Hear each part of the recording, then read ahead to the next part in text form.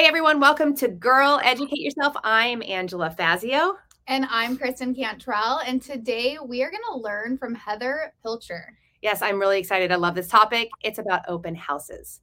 And so she's going to give us 3 main areas to think about to have success when you're sitting open houses. So weather. I was going to say welcome, Heather. So I said weather. Weather, Heather.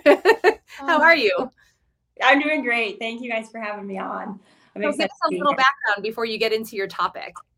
Yeah, so I have been licensed as an agent for about 2.5 years. And so I love open houses because regardless of how much experience you can start from the very beginning and then continue them through your whole career. So about 1/3 of my business, my first year, was from open houses, and that was during 2020, which was the year of COVID.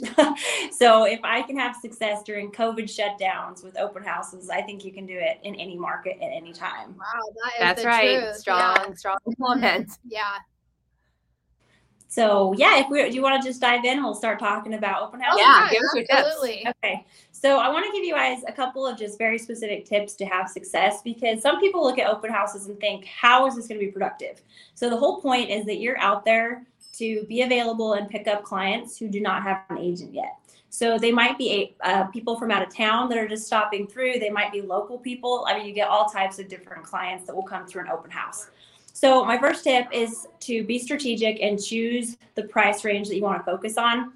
At first, maybe just start hosting them however you can get them, whether your listings or reaching out to agents at your office or agents that you're friends with to get open houses on their listings. Because as a new agent, you might not have very many listings. So you can always reach out to other people. But so choose your target price range. And what I mean by that is depending on your market, you're going to have an average sales price. And so say in the Northern Kentucky market, it's $230,000 right now.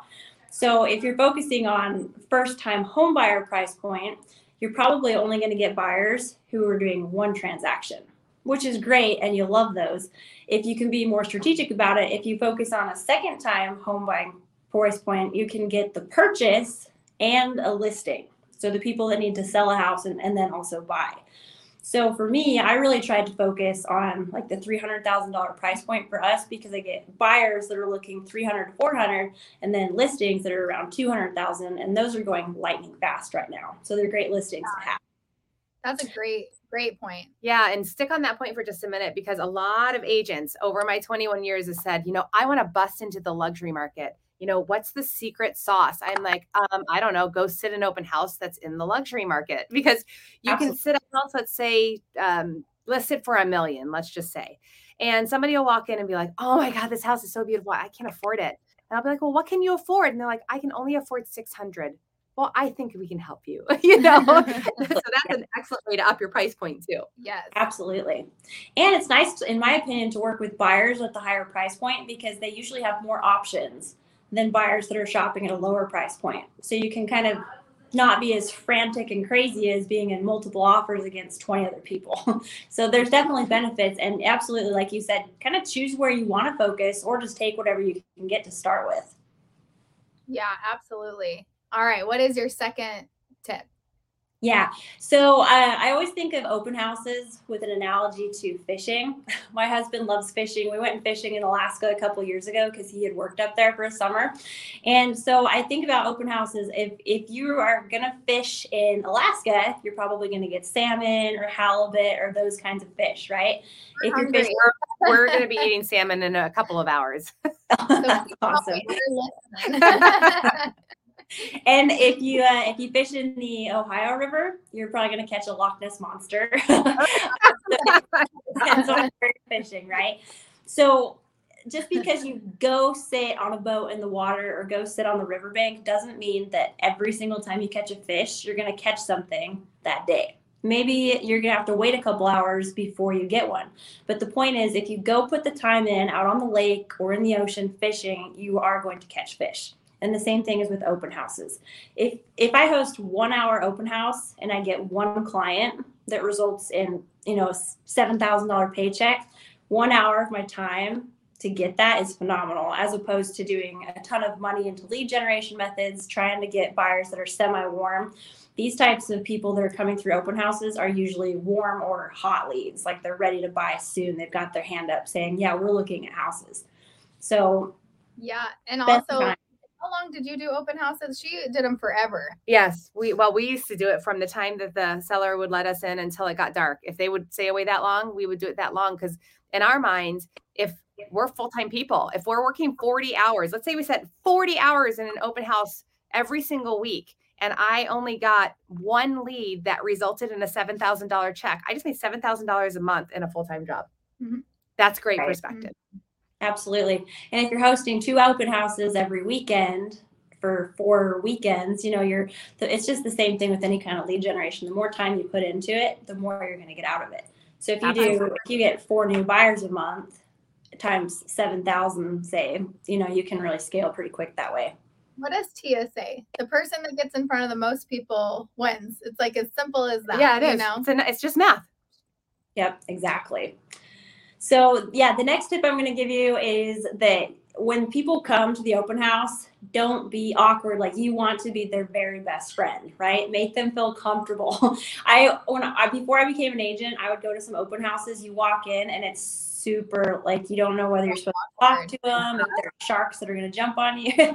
So what I do is when I see people come, I mean, you can see them out parking in the driveway, right? So I just open the door as they're coming up and I say, hey, welcome to the open house. Come on in. I'm Heather. And I kind of walk with them and kind of lead them into the house so that it's not just like, okay, well, let me know if you have any questions, and let them wander in the awkward silence with the floors creaking and you're listening to them, right? So I'm like, you're wasting your time. Yeah. Someone, gosh dang it. Yeah. So the whole point of hosting the open house is you want to pick up clients and you want to help them buy and sell real estate, right? So when they come in, one of the first things I ask is, hey, so how did you hear about the open house? Mm-hmm. That's going to tell me a lot of things. A lot of people will say, if they don't have an agent, they're going to say, I saw it on Zillow or realtor.com or Trulia, whatever they saw it. Or if they just saw signs that they're neighbors and they wanted to come check it out. So that will give me a little bit of information. If they say our agent sent it to us so we could just stop in while it was open, I'm like, okay, they do have an agent already. Not that you immediately stop talking to them, right? Because there still might be an opportunity to win their business. That'd be funny. Give them the hand and walk away. Okay. Yeah. So if they do have an agent and they're pretty adamant that they're all set, then I'll just say, okay, awesome. If you need the property condition report or any details, your agent can access the MLS, and then I'm sure they'd be happy to send those details to you. And then, you know, let them have some space and keep going. But so if they say, I heard about it on Zillow, I'll say, awesome. Are you hitting a few open houses today? They might say, no, just this one, or yeah, there's a couple. And I'll say, awesome. So are there any other houses that are not being held open today that you would love to see? And that's like a great opportunity to kind of step in, because a lot of times we're like, yeah, actually there's these 2 houses that we were looking at. And another tip is I always leave some time open after the open house where I can say, hey, I'm going to be at the open house for another half an hour. If you want to text me the 2 houses you want to see, I'll schedule the showings and we can go right after this as long as they get approved. And so that's like an instant transition. And if I can do that back to back, stay with them and go through the houses with them, it's pretty much 100% conversion that they're clients.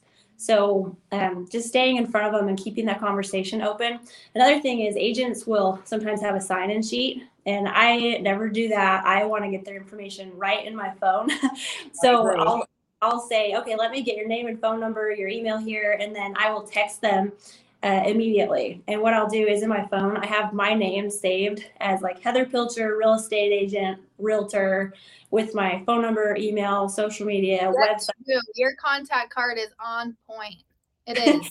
Yeah. And having a picture on there so that they can just save that. So instead of like not saving my number or having me as some realtor, it's got all of my information. And I put my name with realtor and real estate agent, just like with a little slash between it, because sometimes people will forget what my name was, but they can look like, oh, what was that realtor's name? And it'll come up in their contacts.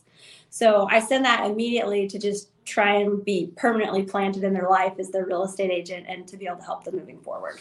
Oh, wait, where's my hand? I want to change everyone's life real quick too. So I have an app and it's called Blink, BLINQ. And it's a QR code. So when I'm talking to people and we start conversing, I'm like, okay, get your camera out.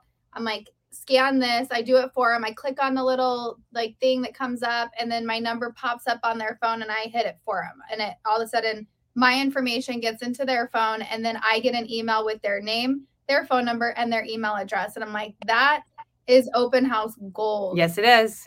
So BLINQ. And there are all kinds of open house apps, like KV Core has that app, or if you know. put their information in there, it goes straight into your system. It sparks a campaign. It groups them. They think you're a superstar, following up right away. There's so many cool things you can do with open house, as long as you get the conversation going. Yep. Exactly. You want to be their best friend. Yes.